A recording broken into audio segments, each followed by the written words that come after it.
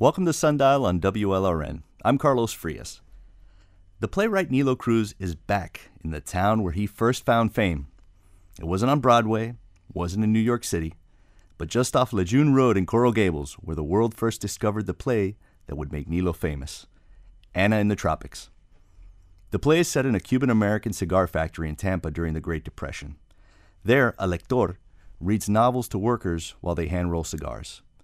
A new lector comes into town to read the Russian novel Anna Karenina, and the lives of the factory workers begin to mirror the book's love triangle. The play would go on to win Nilo the Pulitzer Prize for Drama in 2003. Nilo eventually staged the play in New York with an all-Latino cast. It catapulted Nilo's career, and he continues to create dramas that inform Latino life and culture. He's back in Miami to direct the 20th anniversary production of Anna in the Tropics. This time it was met with some unexpected resistance. The play had been staged for high school students in the past, but this time the Miami-Dade County School Board rejected it for its steamy scenes. The school board eventually relented and allowed high school seniors to see the work created by a man who was once a Miami-Dade public school student, just like them. Anna in the Tropics is showing at the Colony Theater in Miami Beach, and Nilo Cruz is with us here today. Welcome, Nilo. Good afternoon. So let's kind of get that out of the way first. I'm curious to get your thoughts on it. You know, this play is sexy, it's seductive, it is visceral in ways. But did you ever encounter any kind of controversy like this over it? Only when the play was going to be done in Iran. Well, we're in fine company then. Oh, man.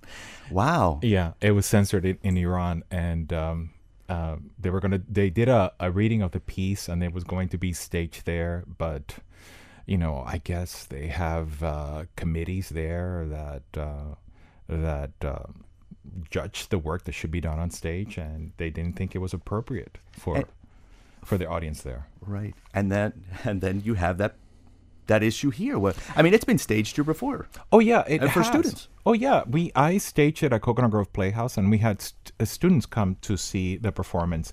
We kind of toned down some of the scenes when the more graphic scenes, sexually graphic scenes, when the students came. And we should say that quote unquote sexually graphic scenes, nothing by the standards of what these same kids are seeing on TikTok or completely or whatever, right? Yeah, and actually I didn't tone down the piece with this production here in Miami because the schools were coming. It's just I felt it was better to do it this way and suggest more than be graphic. Right. And so, what did it say to you? Eventually, they relented. But what did you feel when you heard that they had rejected including it in the plays that they would show students? Well, I was very disappointed. Yeah. I mean, and to be honest with you, I lost a whole week of work. I just became very depressed because this is where I live. I grew up in Miami, and I went to Miami Senior High. That's where in Shenandoah, and that's where in Shenandoah I discovered Shakespeare, and Shakespeare changed my life. Wow. It's like I wanted to immerse myself in that world. Through Shakespeare, I wanted to become a writer. And of course, there were other influential writers as well, like Emily Dickinson, and of course from Cuba, Jose Marti.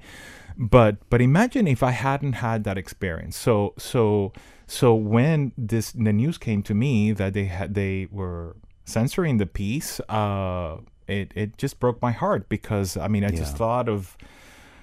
If Shakespeare did this to me and other plays have inspired me as well, I hope that my play does that for the new generation. Absolutely. And I imagine that was the hardest part. But then eventually they came around. Yeah. We had a meeting with the school board and they eventually said that decided that they were going to bring the schools to see the play. And you were always going to direct it? Always going to direct it, yeah. I started as a director. Really? Yeah. Because folks should know that you're directing this play, but you don't often direct. I don't always direct because in the theater world, first of all, just because you're a writer doesn't mean that you're a good director. And also dealing with actors, it's you have to play not just a director. You have to be a father. You have to be a counselor. You have to be and very patient. Because they have their own process too, and we must respect their process. Mm-hmm. And to be honest with you, not all playwrights can direct Right. the work. And I totally understand, especially at the beginning when the play is being born, you sort of want to step back a little bit and wear the playwright's hat instead of wearing the director's hat, because you're still exploring the play as a writer. So usually a first production of the plays is usually directed by someone else. Like, well, for instance, when it was produced here in Miami, it was directed by Rafael de Acha, which had the new theater in Coral Gables. And it's so interesting to me. What must it be like when you see your play staged and you've written your actors, you've written the parts of these characters in your mind, and then you see other people fill it with their own humanity? What is that like? Well, I mean, the beautiful thing about theater is that it's a very generous art form, meaning that you want the interpretation of an actor. You want the interpretation of a set designer, of a music designer, of a sound designer as well, because they also bring their own take on the narrative, and so I mean, that's why I think it's one of the most generous art forms there is, because of it brings so many people together to tell a story. And the actors that you have playing here, tell me a little bit about that process of bringing them in, because there are some great there's some great acting in this play. We saw it over the weekend for the first time, and which I think is interesting, because even though this play has been around for 20 years, there are people discovering it every day, like one of my young producers in the other room who came with us to see it. Y tenía mucha pena to come say hi to you. Te escondió en una esquina. Tell me about that, about these actors that are in it this time around. There are many of the actors in the piece I've worked with in the past. For instance, the owner of the factory, the character he's amazing. Of Santiago. Yes, the guy that he's plays wonderful. He's fantastic. He's been in like 4 of my plays, so he's an actor that I worked with in the past, an actor that understands my language and understands my world, and understands my staging as well, because if you notice, it's very physical too. And then there's Ania Guillen, who plays the character of Conchita. She's been in many of my plays before, and actually it was Anna in the Tropics, the play that inspired her to take acting classes. Wow. Yeah. But see, that's what you were talking about. Yeah. What some creation can inspire and others to create and build from there. Yeah. That is fantastic. And then we have Sandra Santiago too, who was the actress in Miami Vice, and I remember seeing Miami Vice when I was much younger, and she's someone that I worked with in the past when I lived in New York, and so I thought, let's bring her, let's do a comeback to Miami with her. At Miami Vice, can we just say, have you ever gone back and watched it, and how many great actors came through that show? It was ridiculous. I know. I have in a couple occasions I've gone back to the piece and just remember those times, those wild times in Miami. I was here then, Well, it's funny taking us back to those times. Put us back in where you were when you wrote Anna in the Tropics. I came to Miami. I was living in New York, and I came to Miami because I got a residency at New Theater in Coral Gables through a National of the Endowment's art grant. Of the arts, right. Yeah, so I came here, and part of the residency was for me to do a couple of workshops at the theater and to write a new play. And you were a Miami kid in the sense that you're born in Cuba, but you grew up I grew up here, in Little Havana. Yeah. So that must have been an exciting time for you as well to be back because here. I left and I was gone for some time. Then I came back to Miami. So it was a way of embracing a little bit of my history. And my father had told me about the tradition of lectores, of lectors in the cigar factories in Cuba, and it always fascinated me. The fact that there was someone reading novels and also from newspapers to the workers, and it just the whole concept had stayed with me. And because it's this idea that the workers are doing this, it's very a tedious job. They're hand rolling cigars, and then they have this lector, this narrator who reads from books and play. It reminds you a little bit of News of the World, that book and movie. Well, I mean, if you think about it, the lector what later became a host, a radio host, right? Because we had lectores before we had the radio. It was actually the radio.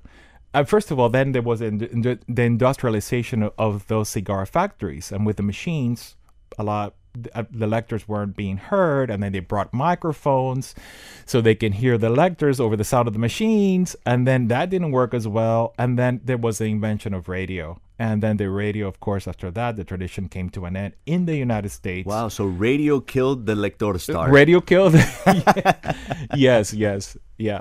Oh, that's funny. So that time in your life, you're reconnecting with so much of your Cubanness, it sounds like. Absolutely. And I wanted, listen, I just wanted to document a little bit of our history, especially in Florida, and the fact that there was this influx of exiles that moved here from Cuba in the late 1800s. Right.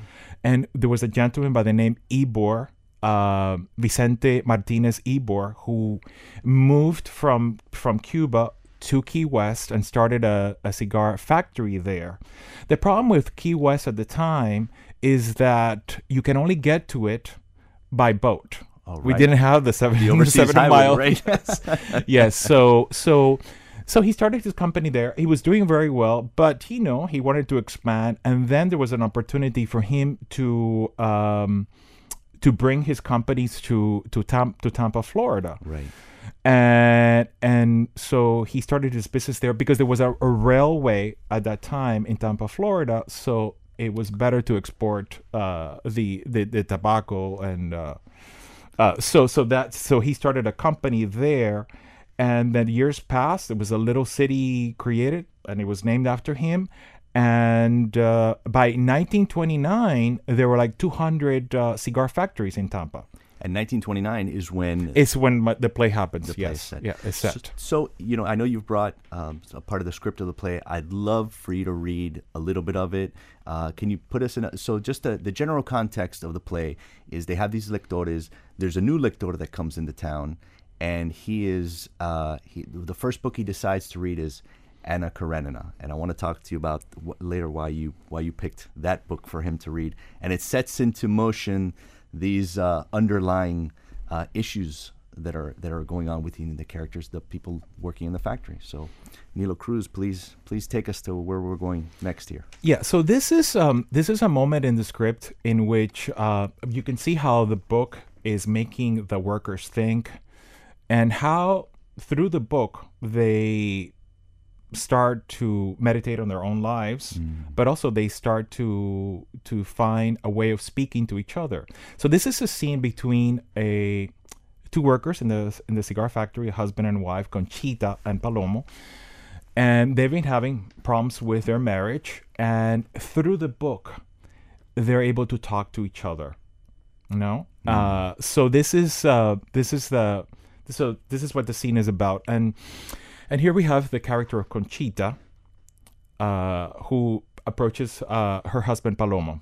And I'll read the name of the character before I read the dialogue, because that way we can follow the trajectory. Listen, you're the pro, man. Okay. This is your show right now. All right. So this is Conchita. And how do you like the novel that Juan Julián is reading to us? Palomo: I like it very much. Conchita: doesn't it make you feel uncomfortable? Palomo: why would it make me feel uncomfortable? Conchita: the part about the lover? Palomo: it seems like in every novel there's always a love affair. Conchita: and do you ever think about everything that's happening between Anna Karenina and her husband? Palomo: yeah, I do, but Conchita: so what goes through your mind when you listen to the story? Palomo: I think of the money all those people have. Conchita: you would say something like that.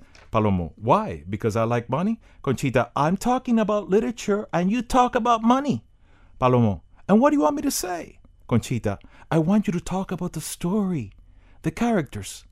Palomo: wouldn't you like to have all the money they have? So you don't have to spend the whole day rolling cigars and working after hours so we can save some money and have our own business? Conchita: I don't mind rolling cigars. Palomo: and what's so good about rolling cigars? Conchita: my mind wanders to other places. Palomo: What places, Conchita? Places and things money can't buy. Palomo, oh, money can buy everything. Conchita, not the places I go to in my mind. Palomo, and what kind of places are you talking about? Conchita, places made of dreams. Palomo, you're a strange creature, Conchita. I don't know why I married you. Conchita, you married me because the day you met me, I gave you a cigar I had rolled specially for you, and when you smoked it, you told me I had slipped into your mouth like a pearl diver. Palomo, I told you that? Conchita, yes, you did. After blowing a blue ring of smoke out of your mouth, and the words lingered in the air like a zeppelin, and I thought to myself, I could fall in love with that mouth. Palomo, as far as I can remember, I married you because I couldn't untie your father's hands from around my neck. Conchita, the truth comes out. That explains everything. You never really cared for me. Palomo, are you trying to start a fight? Conchita, no, I asked you a simple question about a love story and you're being foolish.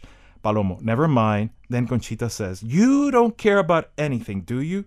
Juan Julian could be reading a book by Jose Marti or Shakespeare and everything goes in one ear and out the other. Palomo, I pay attention to what he reads. I just don't take everything to heart the way you do.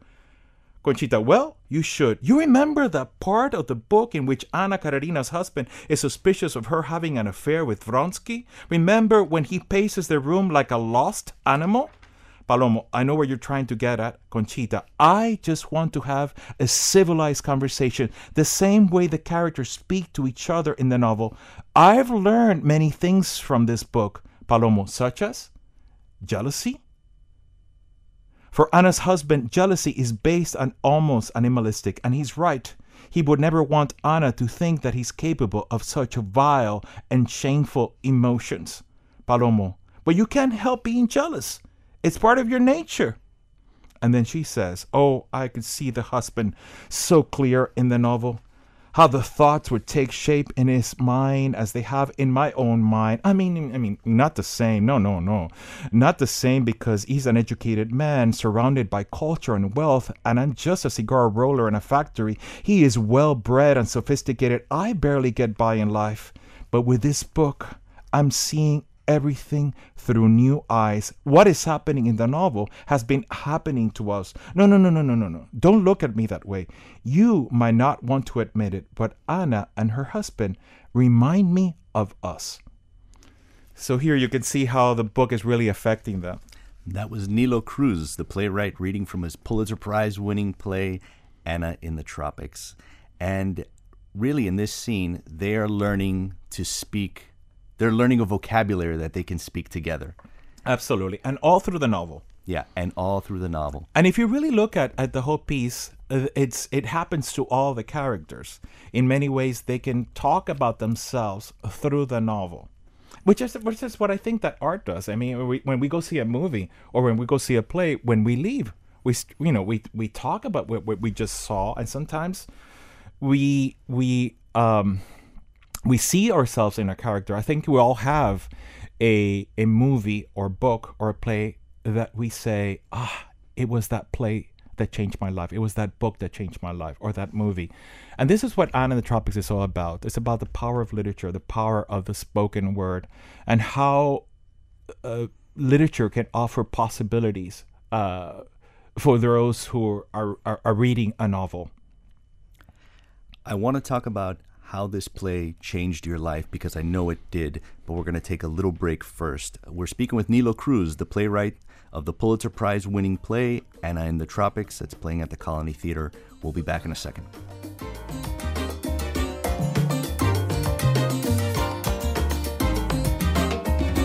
And we're back on Sundial. This is Carlos Frias, and we're speaking with Nilo Cruz, the Pulitzer Prize-winning playwright of Anna in the Tropics, which is playing in Miami Beach for its 20th production, which he is directing.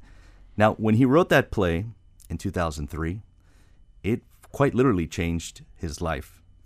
Nilo, what I found interesting is that was the first time, if I read correctly in a New York Times article, that a play had won the Pulitzer on just the libretto alone, on just the book itself. In other words, the Pulitzer Committee hadn't seen it staged. Yes. They just you just won on the power of the story and the words. What did that mean to you as a person who had been writing for a while? I think about 10 years at the time, really professionally. What did that mean to you? Well, it means that they chose the play based on the written word, and that's the way it should be. I mean, think about it. I can take the yellow pages, the names in the yellow pages, and read it in a certain way where it sounds like maybe these were the names of people that died in September 11th, just by the way I read those names. Mm-hmm. So in other words, theater is all about interpretation. A director is interpreting the play, actors are interpreting it. Sometimes scripts are not that great, but you get a really good actor and you get a really good director. And they can elevate it. And they elevate it to another level. Right. So it's really wonderful that they chose the play based on just the written word. And I misspoke. I should say this is the 20th anniversary production, not the 20th production. Tell me a little bit about, like, there's Anna Karenina. The novel features so prominently in this. How did you fall in love with Russian literature, like that, which is like the final step, right? It's like the final evolution for readers is when you tackle the Russians, right? It is a favorite book of mine, and it always stayed with me. And when did you come across it? In my 20s. Oh, your 20s. Yeah, okay. Yeah. It's a difficult book to read. I mean, there's a lot of spirituality in the book, but it came to me around that time, and I was ready for it, and it always stayed with me. So when the genesis of Anna in the Tropics, it really starts with the lector and the tradition. What I was telling you, when my father had told me about this history. Right. Yes. And so when I started writing the play, I started with a lector, and then it occurred to me, well, what is he reading? What is he reading? And I said, oh, it's got to be a classic, of course. And there were a couple of books that I considered, but then I stayed with Anna Karenina, again, because it's a book that I love very much.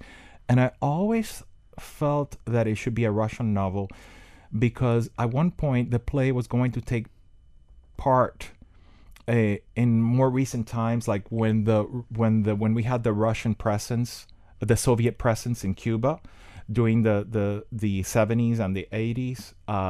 So I thought I was toying with that at the beginning, and I thought it would be great if we have a novel that is being read in the late 1800s, and then but also in modern times in Cuba. It's casting an echo completely into that time. Yes. So, and then I veered away. Then when again, through the research, I started writing the piece, and then because I write and I research.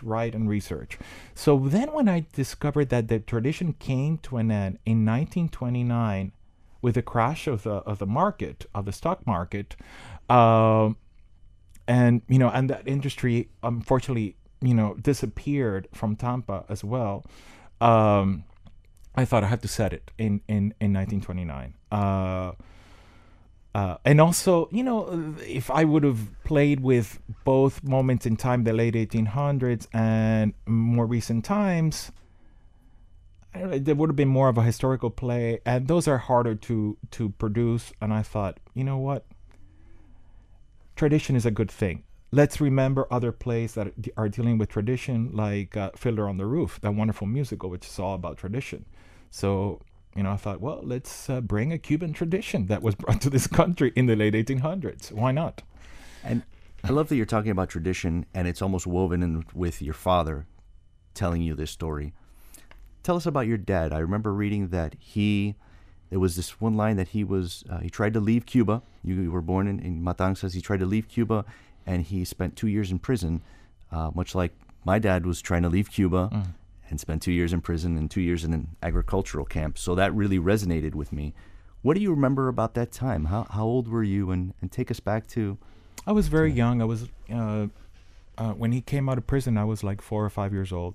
And, I didn't know my father very well, and it took time for me to to get to know him, and I was very jealous of him because he was occupying a place that I had, with my mother, meaning that sometimes I sleep in my mother's bed, and so all of a sudden, who's this man that now is occupying my place? Man that's horning in on my life here. Yeah. Oh, how hard to have missed those years. Yeah. It must have been very difficult for him. And for me as well, because then I had to again forge or start a relationship with him. And he was a broken man. He was a broken man when he came out of prison. Everybody in the neighborhood knew that he was disappointed with what was happening in Cuba at that time with the regime, and knew that he wanted to leave. So he was not part of the system. So he was a broken man. Yeah. I know that I've read that women have played a strong role in your life, and they play a strong role in Anna in the Tropics. And also you see the broken men too. Like the father is broken. I mean, the father has problems with gambling, and at one point he just gambles a little too much, and which puts even the family business in jeopardy. So. But he's also a broken man in some ways. Chester is a broken man in the character of Santiago's half brother, who comes from Trenton and comes to work to the cigar factories in Tampa. Right. He's also a broken man because his wife left with a Lecter, and he's completely devastated by that. Talk to me about growing up here, like the role that your parents had in them, because obviously you recognize now that what your father the things that happened when prison in Cuba affected his life. What was your growing up like? I became an adult a little too fast when I came into the States. What do you mean? Well, I think for me it was like my childhood sort of ended. I had to become an adult. All of a sudden, I was translating for my parents because they didn't speak the language, and common. I was the one who was going. Immediately, they started to work. It's sort of what happens to migrants or exiles, and so I was learning the language. Immediately, I was reading letters that would come in the mail. I didn't have a lot of friends. Only I had the friends in schools, and my parents were very protective of me because. There was certain violence in Miami around that time. There were a lot of riots and that were occurring, and so they didn't understand that. They had never experienced that in Cuba. So they were very protective of me, and sort of like that I felt that I grew up really fast in just a matter of like months. Mm. And what about the role your mom and your grandma played in your life? Well, when my father was missing, they're the ones, especially in Cuba, they're the ones that had to work. They're the ones who kept the family together, both my grandmother and my mother. And also, but, my sisters, they were 10 years apart from me, and they were also very instrumental in terms of my education. You had two older sisters. Two older sisters, yeah. Oh, so women kind of coming to your age, so to speak, or coming to being around your life your whole growing up. Yeah, and women that take command, and take charge of the household. Right. How did they receive your interest in becoming an artist? How did that emerge, and did they see it before you did? They were very open, very receptive. My mother gave me a typewriter when I was 12, and she said, "You're going to be a writer." I know so. Oh wow, she knew it right away. Well, she I was writing poetry, I was writing little scenes here and there, so she knew it, and so she gave me first a regular typewriter, and then much later when I was in 19, she gave me an electric typewriter. So she was there supporting me all along. What did it mean for her to see your play staged, one of your plays staged for the first time, like in a professional setting like that? It was such an honor for her, and she was always then after when she knew that that it wasn't just a dream, that dream was becoming a reality. My mother sometimes would read articles from the newspaper and would send them to me because she thought that the subject matter would make an interesting play. Wow. Was she an artist herself? Like, I don't think so. I don't think she was an artist, but she had the sensibility to receive great works of art and to have respect for them. She would have made a great producer. She would have made a great producer. Tell me about. So we talked about this play and how it comes about, and right around that time, I want to say like Oscar Hijuelos wins the Pulitzer Prize for fiction. It's the first Cuban ever to it. Liz Balmaceda locally wins a Pulitzer Prize for journalism, and I think she's the first Cuban American or Cuban to ever win that. That's kind of like in that 10 years around you. How does your life change when you win the Pulitzer in 2003? Well, first of all, when I heard that Hijuelos had won the Pulitzer Prize, and I immediately went and bought the book and fell in love with this book. And that's the Mambo Kings Play Songs of Love. Which I think it's a brilliant work of art. And so for me, it was almost like a miracle, to be honest with you. I had just finished teaching a class at Yale University. I was teaching at Yale. Prior to that weekend, I had received another award. I had received the Steinberg Award at the Humana Festival in Kentucky. And someone, I was watching a play, and someone in intermission said to me, I heard that your play might be a finalist. That your play is a finalist for the Pulitzer. And I said, really? I mean, I knew I had been nominated, but I didn't know I was going to be a finalist. I mean, I think this person was not supposed to tell me anything at all, but sort of like, told me. And I remember I was watching a play, and when I went back to the theater, I couldn't even watch a second part of the play because my mind started to wander to so many places. Like, I'm thinking, what happens if I win this award, So the next day I went to teach, after the festival, I went to teach at Yale. I told the students that what I had discovered, and I said, do you mind if I leave my phone on? Kind of disrespectful because I don't let the students keep their phones on in class, but they said, of course, if you get it, of course, please. And so the class finished that day, and I didn't hear anything. And then I happened to be at this train station in New Haven, and that's when I got a call that I had won the Pulitzer Prize. So, and immediately I've got a barrage of phone calls from the Washington Post, the New York Times, etc., but not from the Pulitzer people. Actually, it was journalists who were calling me. It wasn't. You actually find out. You actually find out much later when you get a telegram. You get a telegram from them, which I love. That's so old timey. It's so old time. It's wonderful. No, a telegram. It's fantastic. That is beautiful. I love it. And but and when I got home that day, there was a. Oh, and on the way from New Haven, it started snowing.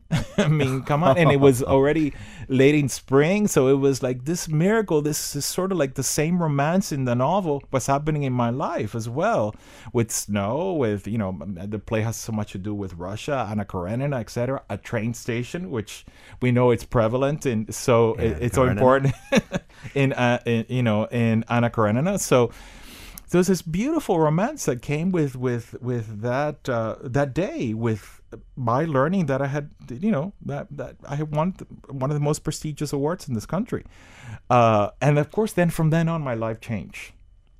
Well, I want to talk about why the play still resonates and how you continue to create super interesting work with Latino culture in mind, but we're going to take a little break, yes, and then we'll be back with Nilo Cruz, the Pulitzer Prize winning playwright of Anna in the Tropics.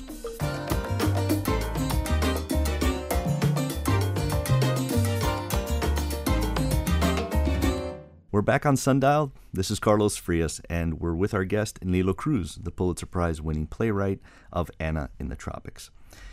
This play is being staged for its 20th anniversary, and it still resonates. Why do you think that is? I think it has to do with the power of literature. It's the fact that we all have those books, that movie, that change our lives, or makes us see things in a new light. Change is a strong concept, but makes us see things in a new light. And I think that's what Anna does, and especially during these times. Think about this play, which again embraces literature, contrary to what is happening nowadays, in which so many books are being banned in the United States, something unheard of. I mean, that used to happen more like in the 30s and the 40s, but not in recent times. So I think the fact that this play does the opposite, that again it honors the written word. I think those people who are sensitive, right, to books and in some ways connect with the material. This play is also, it's a love story too. I mean, we all like a good love story. It's a play about family as well. And it's a play about immigrants and, how these immigrants who worked, there were Cuban, Spaniards, and Italians working in Tampa. And they helped create a whole city in Tampa, Florida. They built that city, yeah. They built that city, yeah. And there's so many lessons of that in Miami as well, about immigrants building a city. Have you thought about the other ways that you mentioned all these books that have been banned, the way that literature has influenced your life? Like, does it still continue to talk to you into your current work, speak to your current work? Yes, always. There's always something. Every time I read a book, there's something that I take with me, and I'm inspired by life and by my surroundings, but also by the work of other writers as well. There's a work that you produced that I wanted to ask you about, El Último Sueño de Frida y Diego, and it's, if I understand correctly, it's kind of the story of Frida Kahlo escorting Diego Rivera's soul into the afterlife, based around El Día de los Muertos. Yes, it's an opera, and there's been a lot of material about Frida and Diego Rivera I would say, in the past 20 years. There's that wonderful movie by Salma Hayek. There's also a couple of plays, and there's a lot of there's some fiction out there and nonfiction as well about them. So I didn't want to do the sort of like the usual narrative that we know of Frida Kahlo and that tormenting sort of like relationship, the tormenting sort of relationship, that whirlwind of a relationship they had. So I there's something that I read when doing the research, is that when Diego was about to die, he wanted his ashes to be united with Frida's ashes, and I thought that was so beautiful, because they were kindred spirits. They really loved each other, despite all the problems that they had in their relationship, and all the fact that they were both very unfaithful to each other. So this concept of that unification I felt so beautiful, that I thought. And also, the Day of the Dead is so prevalent and such an important holiday in Mexico, and they celebrated the Day of the Dead, and sort of that Mayan culture and the Aztec culture of Mexico, and I thought. And you co-wrote this play with this opera with a Mexican American woman. No, she's from Peru. She's from Peru, and she's a composer, Gabriela Lina Frank. And she wrote the music, and I wrote the libretto.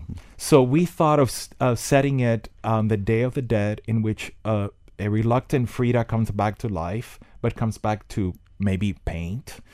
And when she comes back, she finds out that Diego is very frail.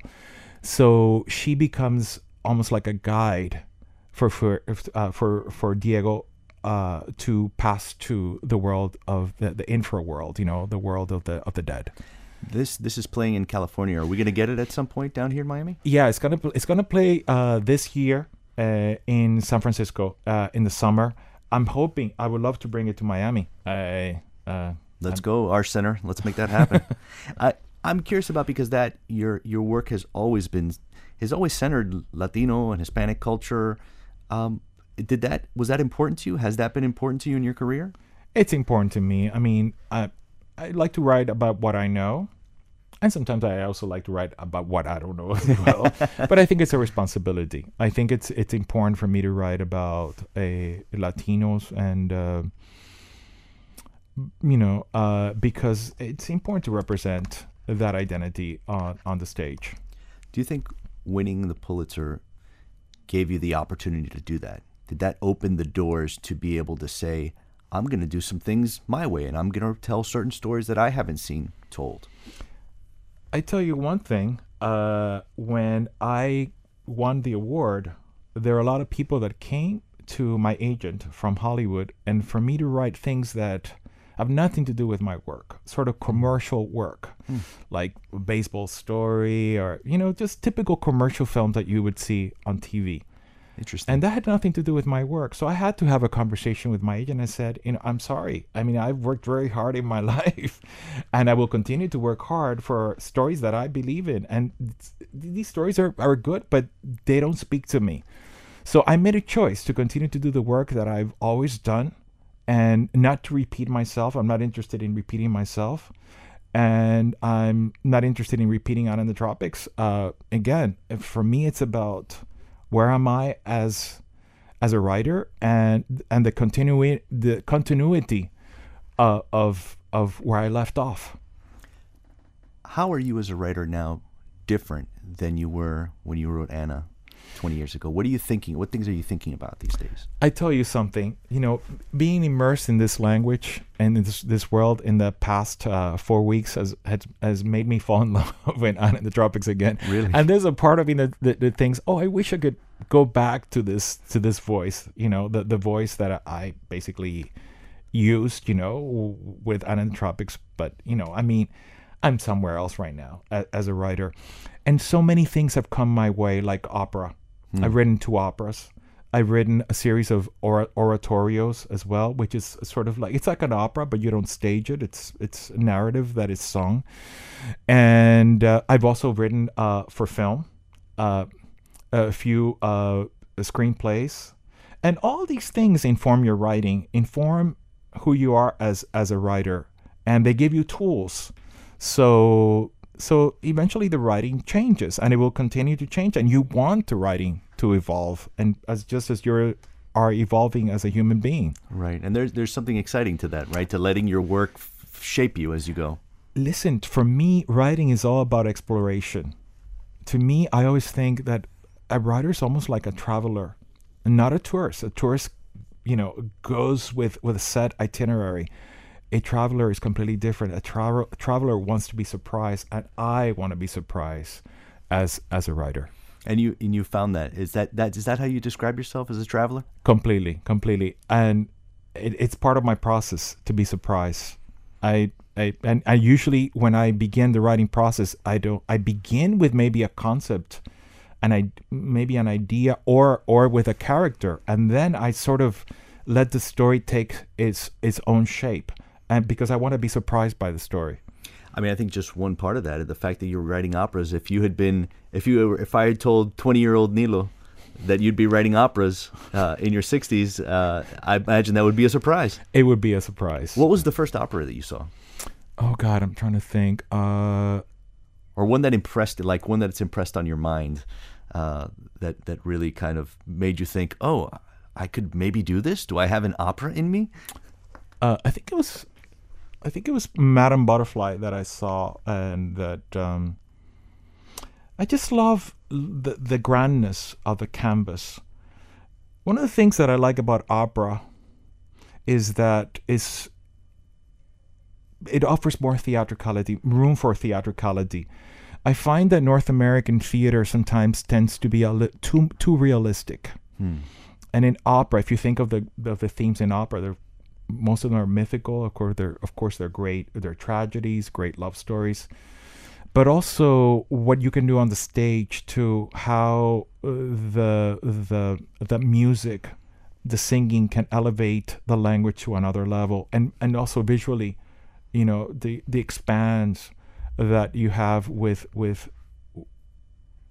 that canvas is so much larger than what theater offers. Right, and it's each one is like a level of more imagination. Like theater requires much more imagination than TV, and then opera requires more imagination than theater. That's correct. Right. That's correct. We have a couple minutes left. Is there a piece left that you would like to read that you think you could read in a couple minutes?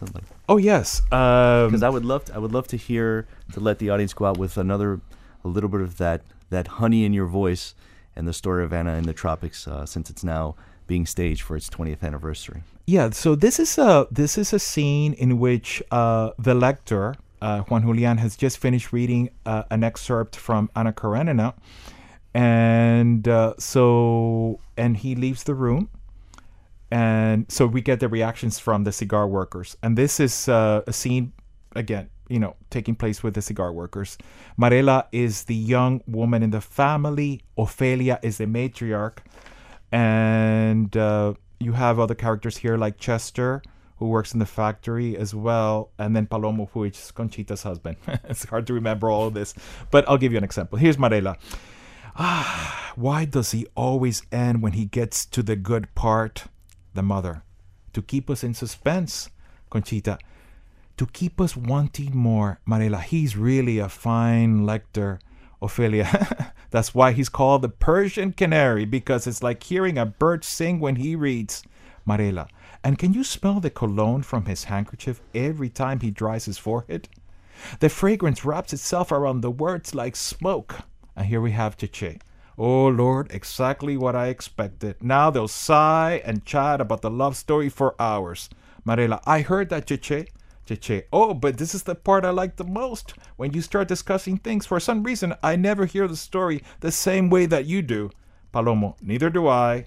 But maybe that's because we're men. Marela. You're being cynical. Conchita. Don't pay them any mind. Palomo. No, I like to hear what you have to say. Conchita. Mama, you did well in sending for him. Ofelia. Only a fool can fail to understand the importance of having a lector read to us while we work. Marela. Well, Cheche is not very happy with him. Ofelia. That's because Cheche is a fool. Cheche. No, I haven't said anything. Ofelia. I heard what you told Palomo this morning, and we're not going to do away with the lector. When I lived in Havana, I don't remember ever seeing a tobacco factory without a lector. As a child, I remember sitting in the back and listening to the stories. That has always been our pride. Some of us cigar workers might not be able to read or write, but we can recite lines from Don Quixote or Jane Eyre. So here you can see. And folks can hear the rest of that at the 20th anniversary staging of Anna in the Tropics. That was Nilo Cruz, the Pulitzer Prize-winning playwright, who's been with us here today. Thank you, Nilo, so much for making this time. Thank you for your time. And that's Sundial for Tuesday, January 24th.